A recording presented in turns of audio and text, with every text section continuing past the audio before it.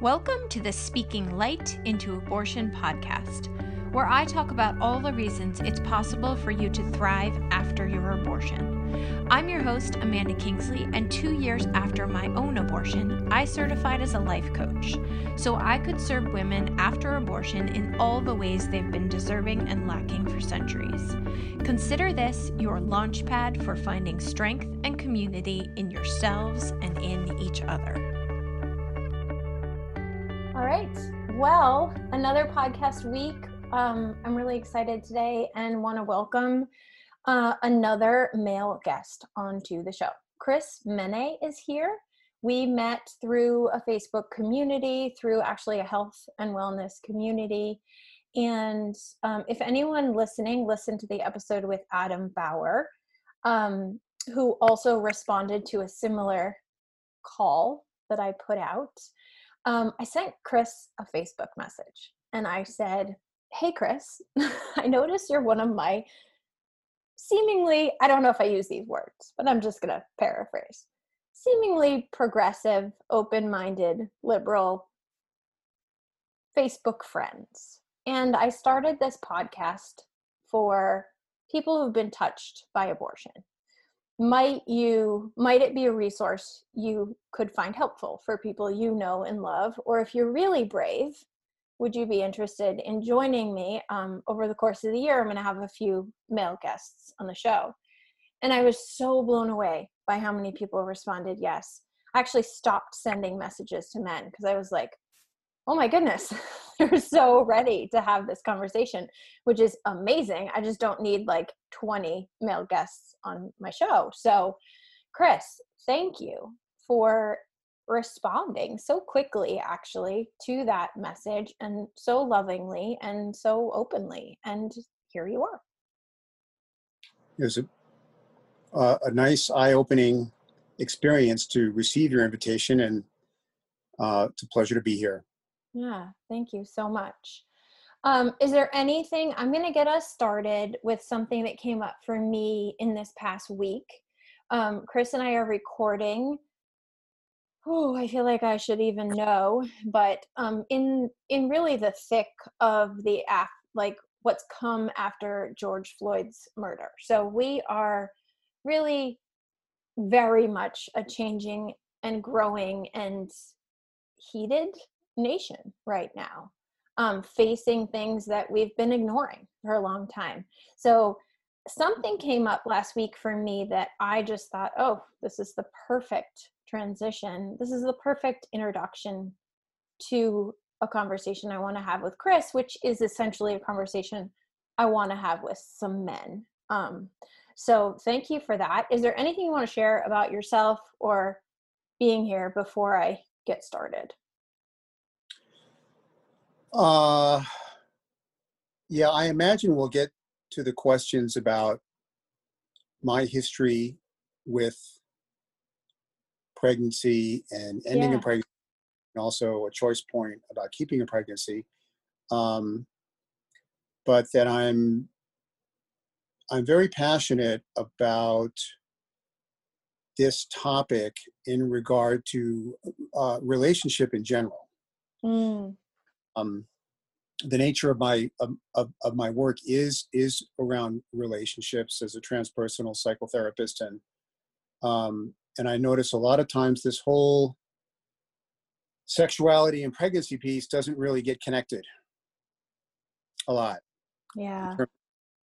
The with all the choices we have in the modern world of birth control and even choosing how to continue with pregnancies, this it's something that I sense, rather than being a buzzkill or a bummer in a intimate or sexual love relationship, can actually bring people closer. Yeah. Wow. Beautiful. Thank you for that. And yes, you're right. I'm sure this will come up again, and I'm sure more parts of your story will come up again. But let me just ask you the question, and the lead in is what came up for me last week. So, the last podcast I recorded with a guest was literally like the Monday after things really started being exposed in this current events. And I was a bit of a frenzied mess. I really was. I was a mess. Mm. And my guest was so delightful and so lovely and kept me grounded and had so much wisdom to share. But I'm hoping that I don't feel as frenzied a mess. So I'm glad to have this conversation with you. But what inspired me last week to have this conversation with you is I was reading a Facebook post from Catherine Newman. Some of my listeners may know her work. She's a lot of writing. She's written some amazing books. She speaks a lot to parenting and like health and just like family life. She's a really beautiful, incredible person. And she kind of posed the question around white fragility and this place that a lot of white people have found ourselves in, which is like, we're hearing some messages asking us to stand up and do the work and be the change. And it's our turn and we have to fix this. And then there's some messages from people of color saying, stop talking, let us take the stage, do the work. Now, we could have a whole conversation about all of that and the nuances in it, but I want to just move into how this related for me and the abortion work, because I replied to her, and I'm just going to read my response because I've definitely been feeling it and finding my own voice in the movement. And at one point I said to myself, okay, who am I and what is the work that I do? I speak to abortion and reproductive justice. So what I wrote to her in her comment was, I've been in this too. I've been in this thought pattern. I said, I'm an advocate for mental health after abortion. I asked myself last night, how do I want men to show up in regards to abortion? Maybe that gives me insight as to how I can show up into racism. My answer was eye-opening. I want men to take some responsibility and speak up for their half of a pregnancy. And I want them to close their mouths and let women take care of their own bodies. Whoa, no wonder I'm confused right now. Right? Is this like, I realize the parallel is slightly vague, but very similar in this concept of like, there's this population of people. What do I want them to do? How do I want them to show up as a woman? And right before we actually got on the call, so what happened after I posted that comment is that a woman, a friend of Catherine's, wrote, you want men to shut up toward you and speak toward each other. Makes perfect sense. And I went, whoa. Now, I hope that you don't take offense to her language, but the idea here is that in the parallel, what I do want from men, and I'm speaking as like a woman who's been through it, right? I want men to come together and have these conversations, yes, with us, but also with each other, right? Like, I want you and your buddies to get together and say, how do we support women? How do we support reproductive justice? How do we support our relationships, like you said, with this piece of the puzzle? And so it was very eye-opening for me. It was so obvious as soon as she said it, and it maybe not be obvious to listeners, but as soon as she said it, it clicked in me. And I thought, of course, that's what I want. And that's how I should be showing up now. I need to be having these conversations about race with my white friends. And yes, I need to be speaking up and contributing and donating and spotlighting the voices of color. But the deepest work that needs to be done is for me to be talking to my white friends and going like, what do we do? How do we fix this? How do we learn? What do we need to, how do we want to show up in ways that we've been ignoring? So I got a little emotional right before we got on because I read that woman's comment and I didn't actually look at her name, but I just looked at her name while Chris was on video with me, and her name is Grace. And Chris, you may or may not know that I identify my abortion baby as Grace. That's what I've sort of named her and titled her. That's how I talk to her, baby Grace. And I was like, whoa, of course her name is Grace. Of course this woman who replied has the name Grace. So that was kind of a cool moment I just noticed. But now I want to let you speak to any questions you have for me about that and what it brought up for you when I shared. So there's no shortage of points you brought up here. The one that really comes out as something that maybe you didn't say directly, but it's what's the subcontext that's not being examined? What's the assumption that, let's say, men, well, I'll speak to that because that's where you're bringing this to some degree by having me here. But what's the assumption or subcontext or unexamined perspective that men may have around abortion and women where the curtain needs to be ripped back? Not like not in a intrusive or a way that's disrespectful, but that's needed. In regard to this parallel that you bring up with racism and the country being in a hidden, examining these hidden narratives. Well, they're not even, some of them are hidden, they're known and they're hidden, but there's others below that are completely unexamined. Yeah. And so this event, right, with George Floyd and everything that it illuminates, there's of course things that are known that aren't being talked about. Then there's also, it lights up, if we pull the curtain back, what else isn't being even seen here?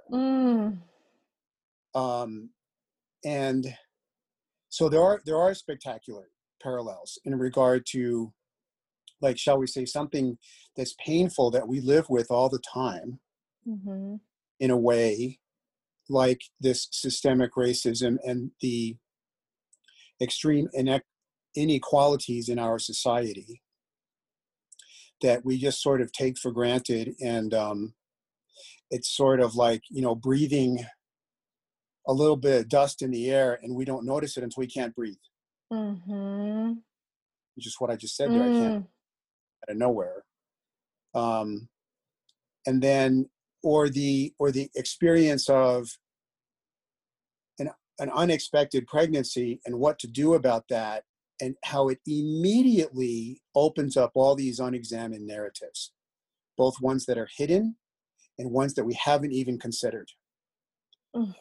So I see that as being an enormous parallel as far as how much, shall we say, I imagine a number of your listeners, if not most of them, work on their self-awareness and even their consciousness or spiritual work to always ask that question: what am I not seeing? And what here is actually running the show? The couple that goes along happy-go-lucky, whether they just met each other or it's a relationship of convenience or ease, and then boom, there's a pregnancy. Or it could be an established long-term intimate relationship or a marriage where there's a lifestyle that it's just me and you and me, and oh my gosh, there's a pregnancy. Well, what do we do? And it's like, not that we want to burden our relationship with the possibility of speaking to pregnancy, but it's, you know what, if we're honest with ourselves, it's always there. Right. It's always been there. Yeah. So there's a paradox of like, why don't we engage around that and actually be present with it and then see what happens? And this is, I sense, is the big parallel you're speaking to, which is really powerful about this hidden, or even like hidden being like, we know the narrative's there, but we don't talk about it because, or or we go below the hidden narrative, what's unexamined, yes, racism's always there, but it takes an F asterisk murder to illuminate the hidden narrative. And then we go this, and then to illuminate the narrative, how could I be so blind? Why is this even happening? How can I just go through my whole life sharing a country, with 30% of the population that's disenfranchised, and, 1 in 1,000 Black men will die at the hands of police? How can I just go on like that's always fine, right, when it's always there? Or how can I be in a relationship that's sexual, and whether it's a new relationship where there's excitement, or you're getting more engaged with each other's existence and becoming part of each other's lives, or moving into commitment or even marriage, and to be ignoring the fact that you are sexual creatures that can conceive, even if you're taking all the so-called, precautions. And that's not, to me, that's not being with the unexamined narrative. And that also opens up the piece of like, okay, so maybe if we are with the unexamined narrative, do we even want to have the conversation about then okay, so we could get pregnant. Then this would be the unexamined narrative of like, okay, so there is inequality in racism. So then what do we do about the violence with the racism? Or what do we actually do if a pregnancy happens? Yeah. And my sense of that, because my history with this is very significant in a way, because as a teenager, the very first sexual partner I had, I was 16, resulted in a pregnancy.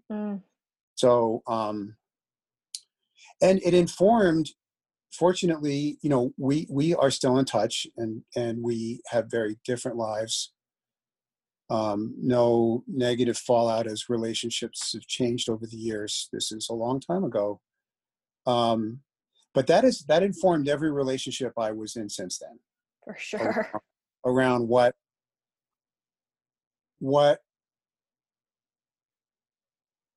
to do about looking at a potential partner or someone that I am early relationship with, that yes, a pregnancy could occur here. That's something that I like to be in conversation with, or bring attention to early on. And then at least to have attention on that, I trust that when there's attention on something, that eventually it can be opened up more in its own terms, in its own time. And then, but yeah, there's still this piece of like, oh, well, hopefully that won't happen to us as a couple. And then when it does, can we actually have that encounter with that high-end impact piece? So, wow. Yeah, I really see parallels how we try and be comfortable with the elephants in the room all the time.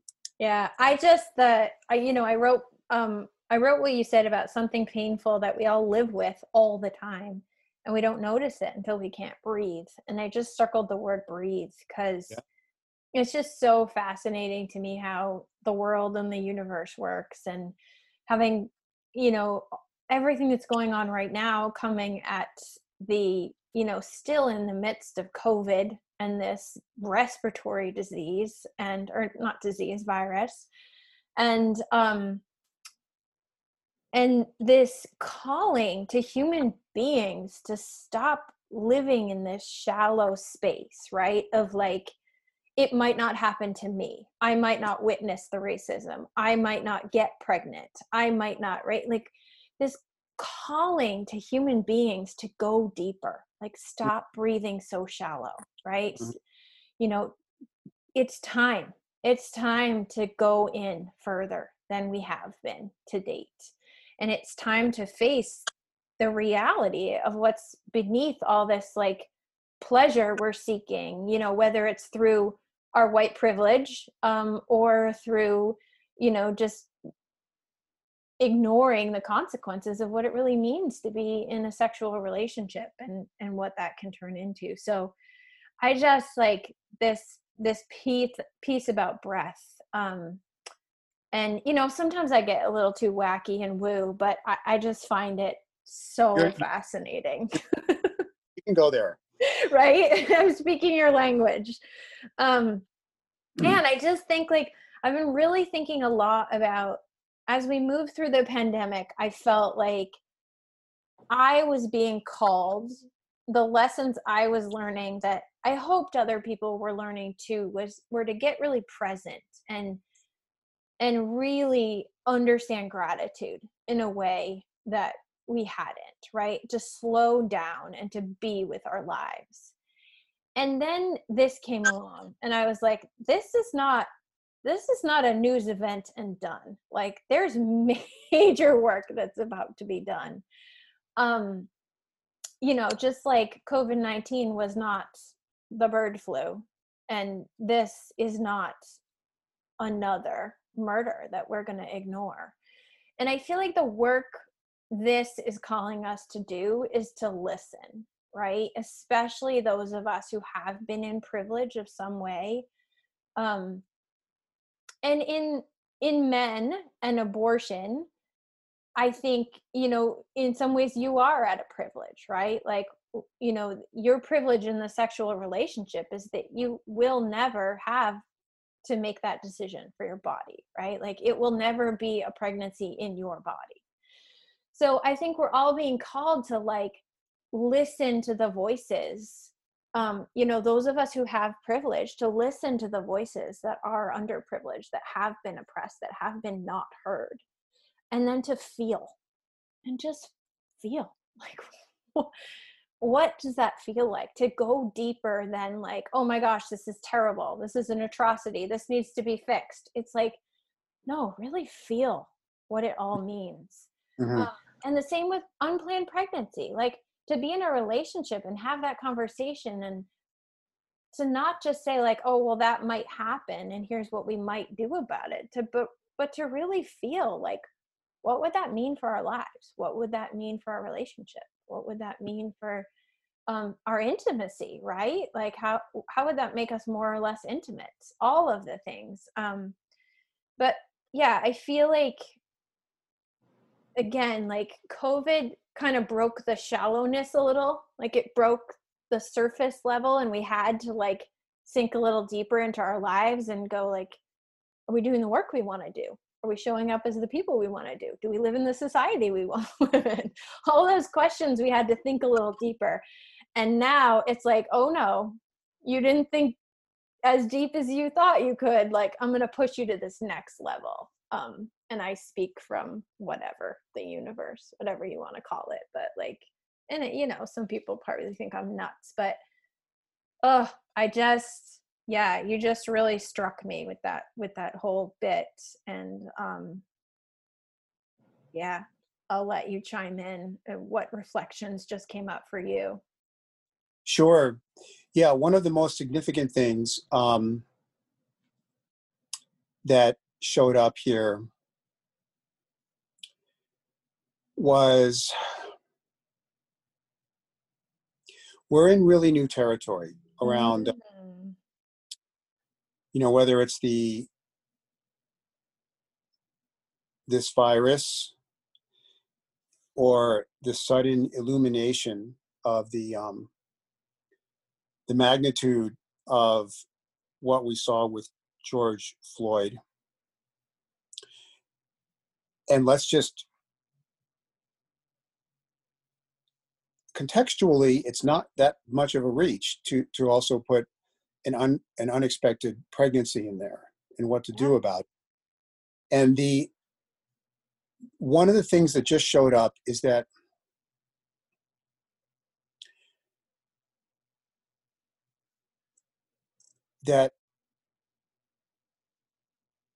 we, if we try and think our way through it, it's a good start, but it'll also be limiting. Mm-hmm. In other words,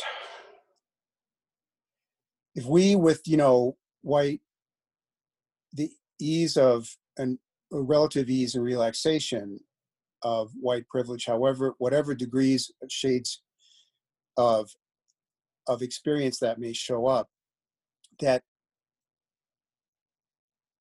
if we allow ourselves to not think, oh, I'm going to behave this way, or I'm going to do this now.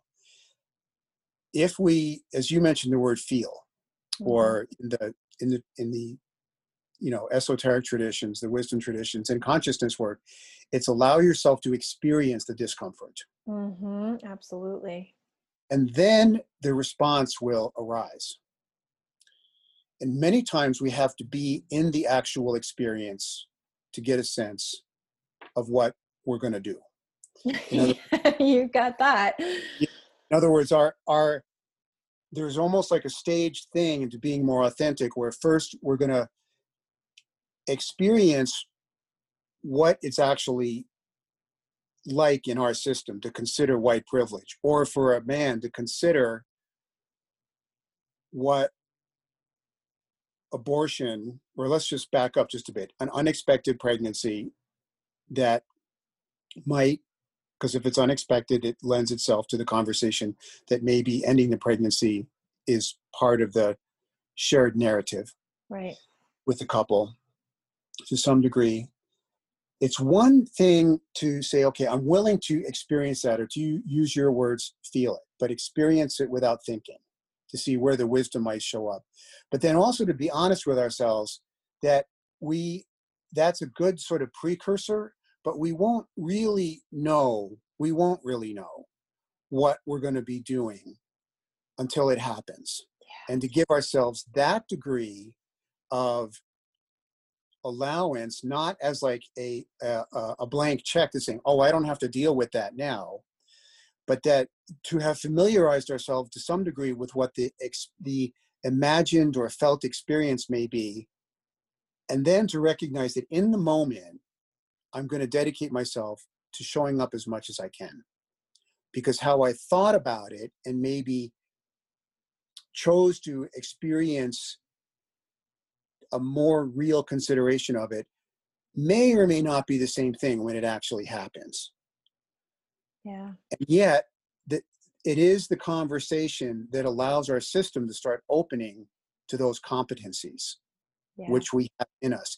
And the same thing with racism is to watch this video of a murder, allow ourselves to be impacted, allow ourselves to have the experience, and then maybe say, okay, now I know what I might be doing. I'm definitely going to vote, or I'm going to send money, or I'm going to take some kind of action, or at least get into a conversation, or be more available. All these things I might do, but then there's also the sense of what am I going to actually do when I need to show up? Yeah. And that might be something that opening ourselves to these experiential possibilities ahead of time is really potent. And also recognizing that in that moment of saying, let's say if you go to a protest or a demonstration or a talk, or you get confronted with something that you may not know what to do. And being so impacted that you don't know what to do is actually a gateway to power. Yeah. Or real contribution. So this is huge context that you're considering here, because there are all of the so-called legitimacies that we have gotten comfortable with around all the conveniences that a couple most of the time has around controlling their reproductive outcomes, or as a white person, more or less wandering around, floating on top of the horror of all of this. But it's right there. The legitimacy of all these comfort levels we have are really not valid if we're going to be considering that the human experience is a shared human experience. Yeah. I love this connection to the shakeup of an unplanned pregnancy, because as soon as you said it, I thought back and I thought, like, how many things in my life have really shooken me up, like really deeply shooken me up. Mm-hmm. And there's not many. And Yeah. 2 of them happened in the last 3 months. Like, the pandemic really shook me up in a hard way, but a good way. This racism has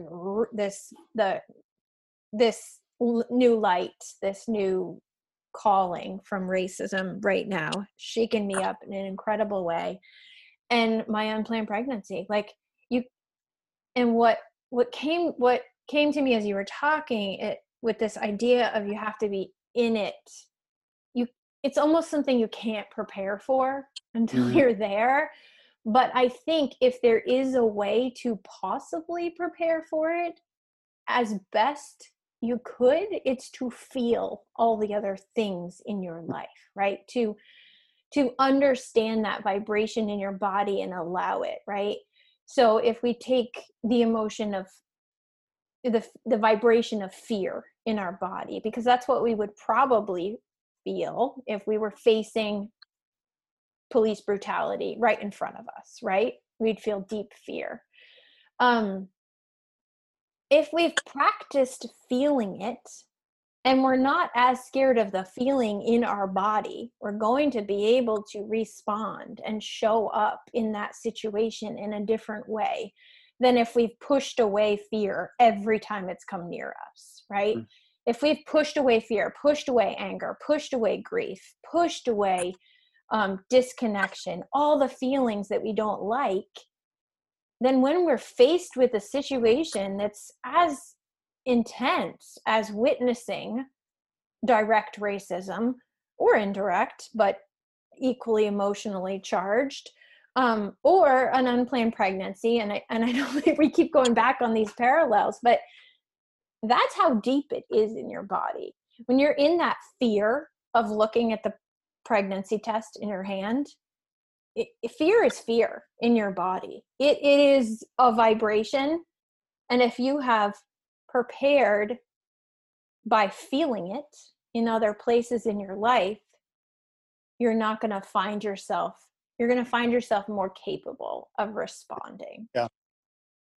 Yeah. I would say prepared is this, we're sort of like splitting hairs with words here, but prepared is there for sure. Becoming familiar with Yeah. what that sensation is. And interestingly enough, is that, boy, it's everyone has got their own exploration to do with this, but there's also is the fear about is it about losing control of the more simplistic life that we've created for ourselves, that turns away from not just the things that might happen that disturb us, but our responsibilities to existence. Mm-hmm. Which is And the depth that we were yeah, talking about earlier, right? Like, we're so used to living at this shallow level. uh-huh, That fear is asking us to look at the depth.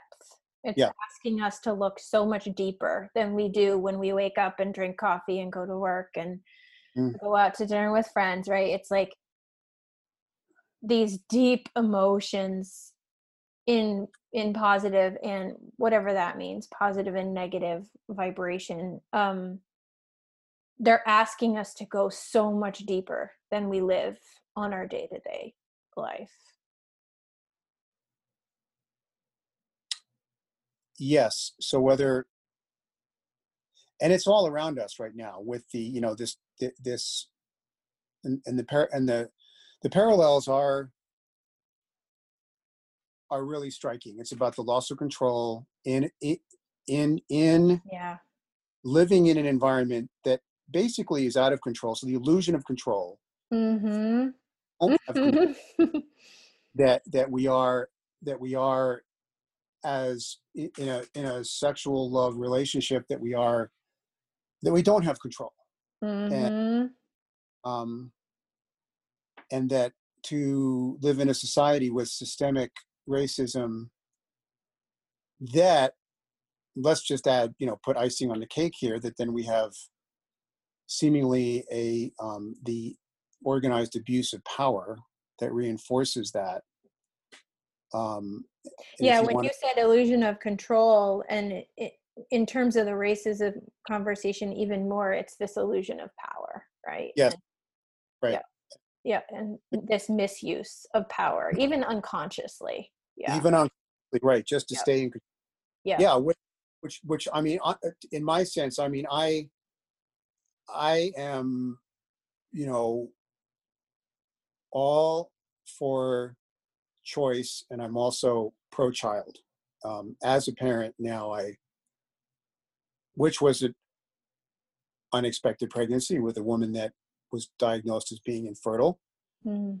Was another eye opener, you know, later in life, just full on pro-child and also choice. And the thing that disturbs me about the reproductive justice, I find it to be very interesting that the forces that perpetuate some of the paternal aspects of society, that perpetuate racism and also perpetuate the threat against women's reproductive justice, is male fear.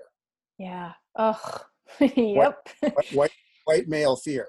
Right, which is the same. That's how we started the conversation, right? It's like me having that aha moment of how much I want men to get together and say, let's face our fears around this. Yeah. Let's show up for the women in our lives.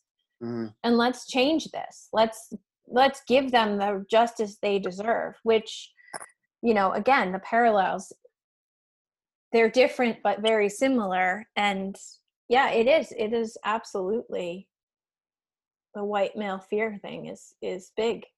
It's a big component. It's a very big component. So Holy moly. Holy moly. We unleashed some serious thought-provoking stuff here. Can I ask you, what kinds of conversations have you had with men in your life about abortion? They're usually quite abrupt and shocking. I mean, that tends to be my style with a lot of things. If I sense that somebody is capable, that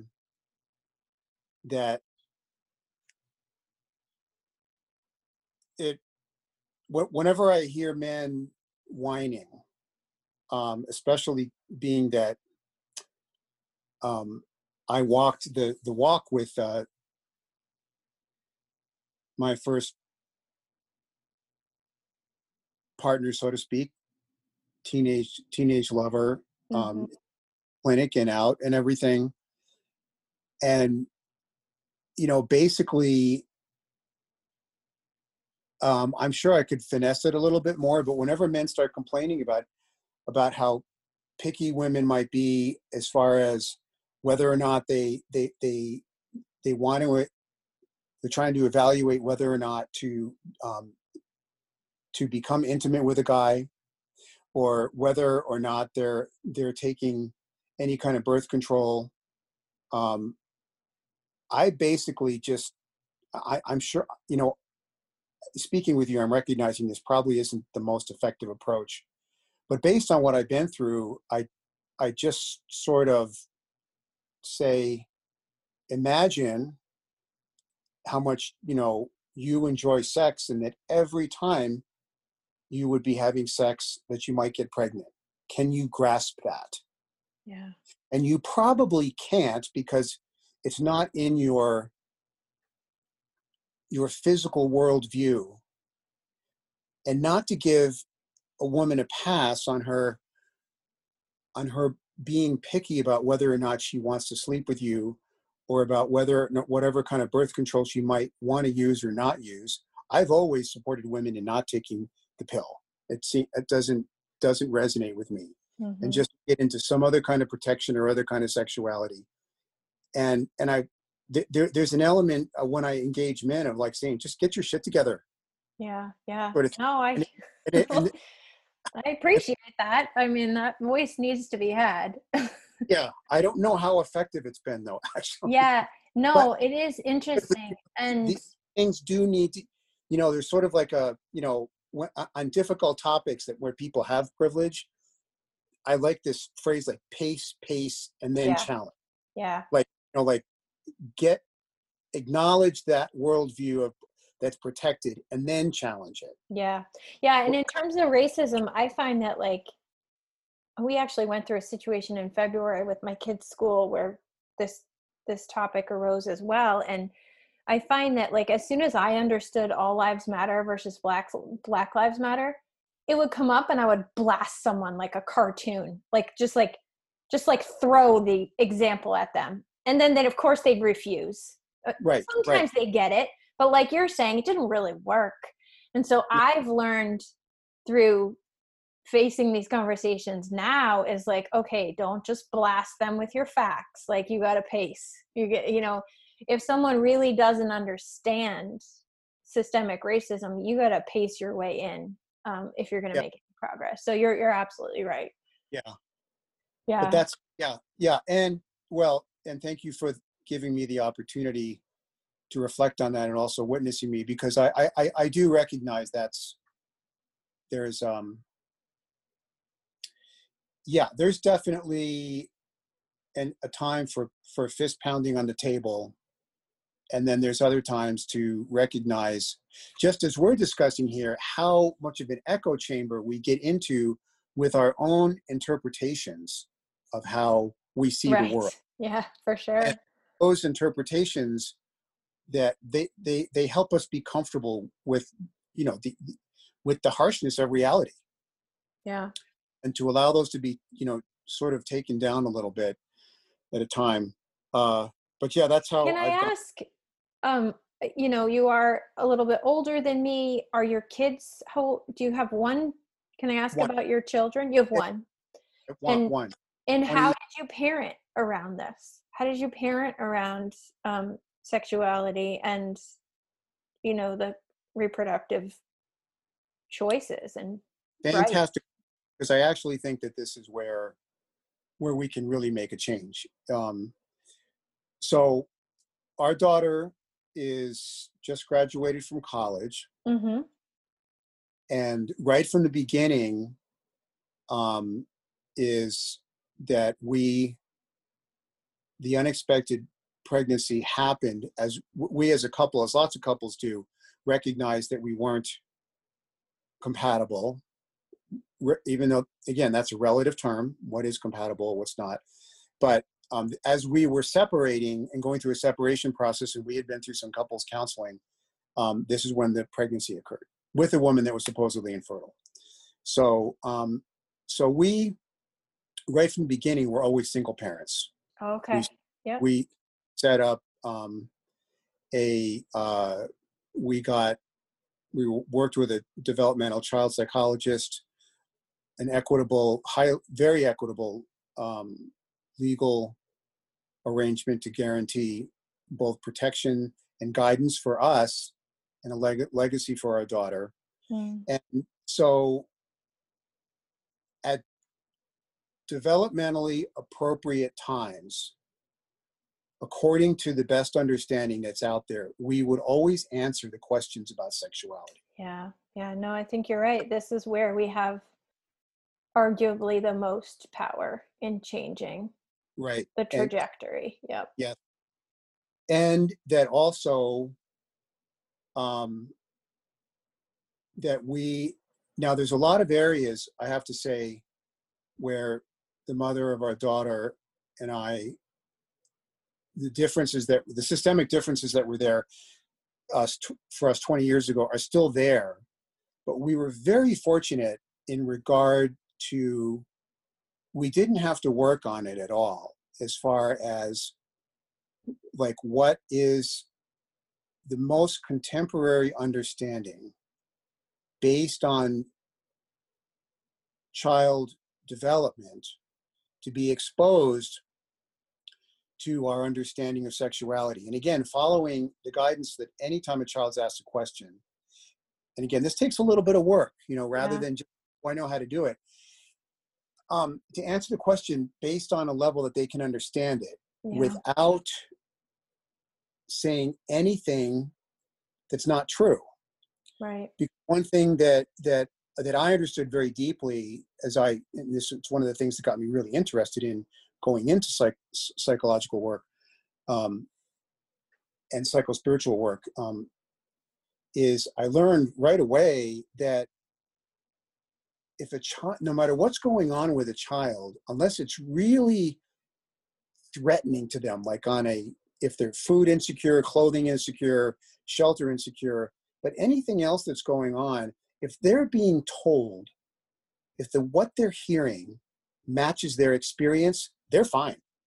Yeah. They're completely cool.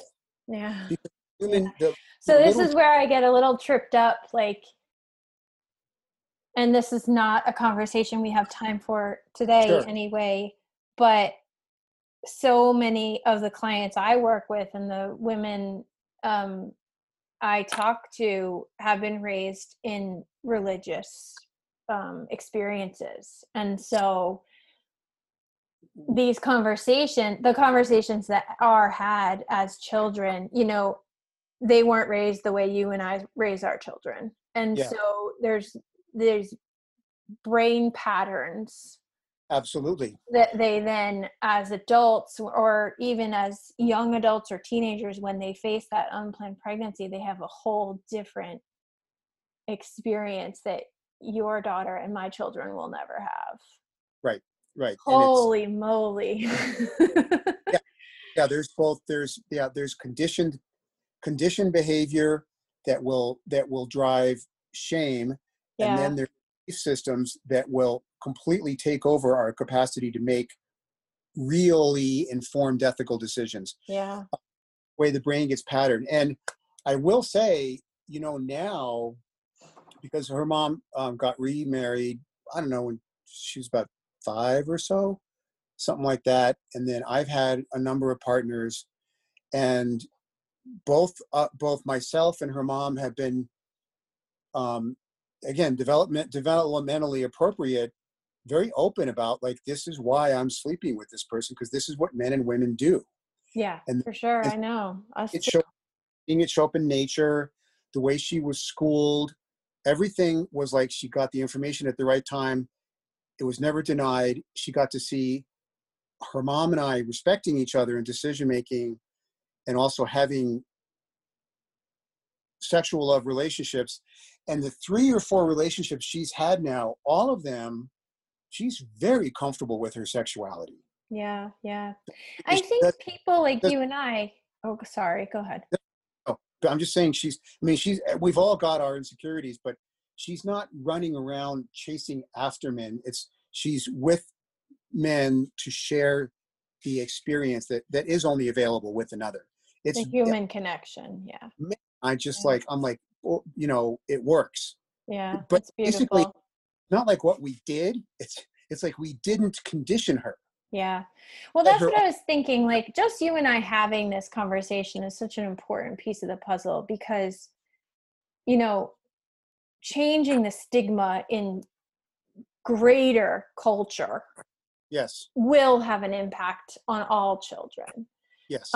Because I know, like, for me, I didn't know where to go. And I very liberal woman, women's studies major, spent years in birth work, and I had an unplanned pregnancy and abortion. I had nowhere where to go. Right. I was like, what are my resources? And everyone looked at me like, you don't have any. Good luck. So that's what I hope to do in this work and in conversations like this, is just have more and more people hear that it's possible to talk about abortion. It's possible to talk about reproductive health in ways that we're not used to hearing. Yes, it's possible. And maybe to, I am honoring your time here too, and maybe to close this out is to if we're willing to be, in my experience in the work I do with like limit or crisis situations or things that are just difficult and unplanned, if we're willing to be uncomfortable over a period of time, I've seen time and time again, our own wisdom will arise. Oh, yes. And our power really is in the present moment. Yes. If we just be willing to be uncomfortable. Yes. Oh, absolutely. Yeah. I can't thank you enough.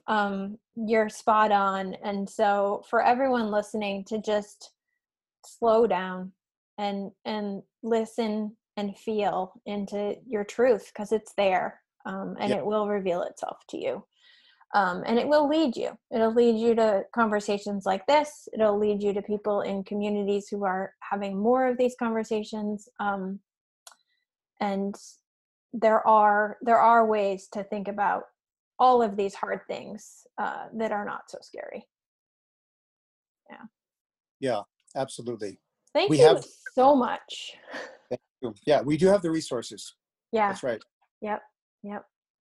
All right. Well, that is a wrap for this episode. Again, I mean, I say this with most guests, we could talk for hours. But for our listeners, we're going to call it, and just know that there's more. Maybe it will be another conversation we have. Maybe it'll be a way that they carry this conversation forward in their lives. But thank you. Thank you. Thanks for listening, and as always, please consider sharing, rating, and reviewing this podcast. It helps me reach a wider audience and invites more people to thrive after abortion. If you're someone who chose abortion and find yourself struggling, hiding, or wishing you could move beyond your experience, head over to my website and book a free call. We'll talk about how you can start living the life you made your choice for.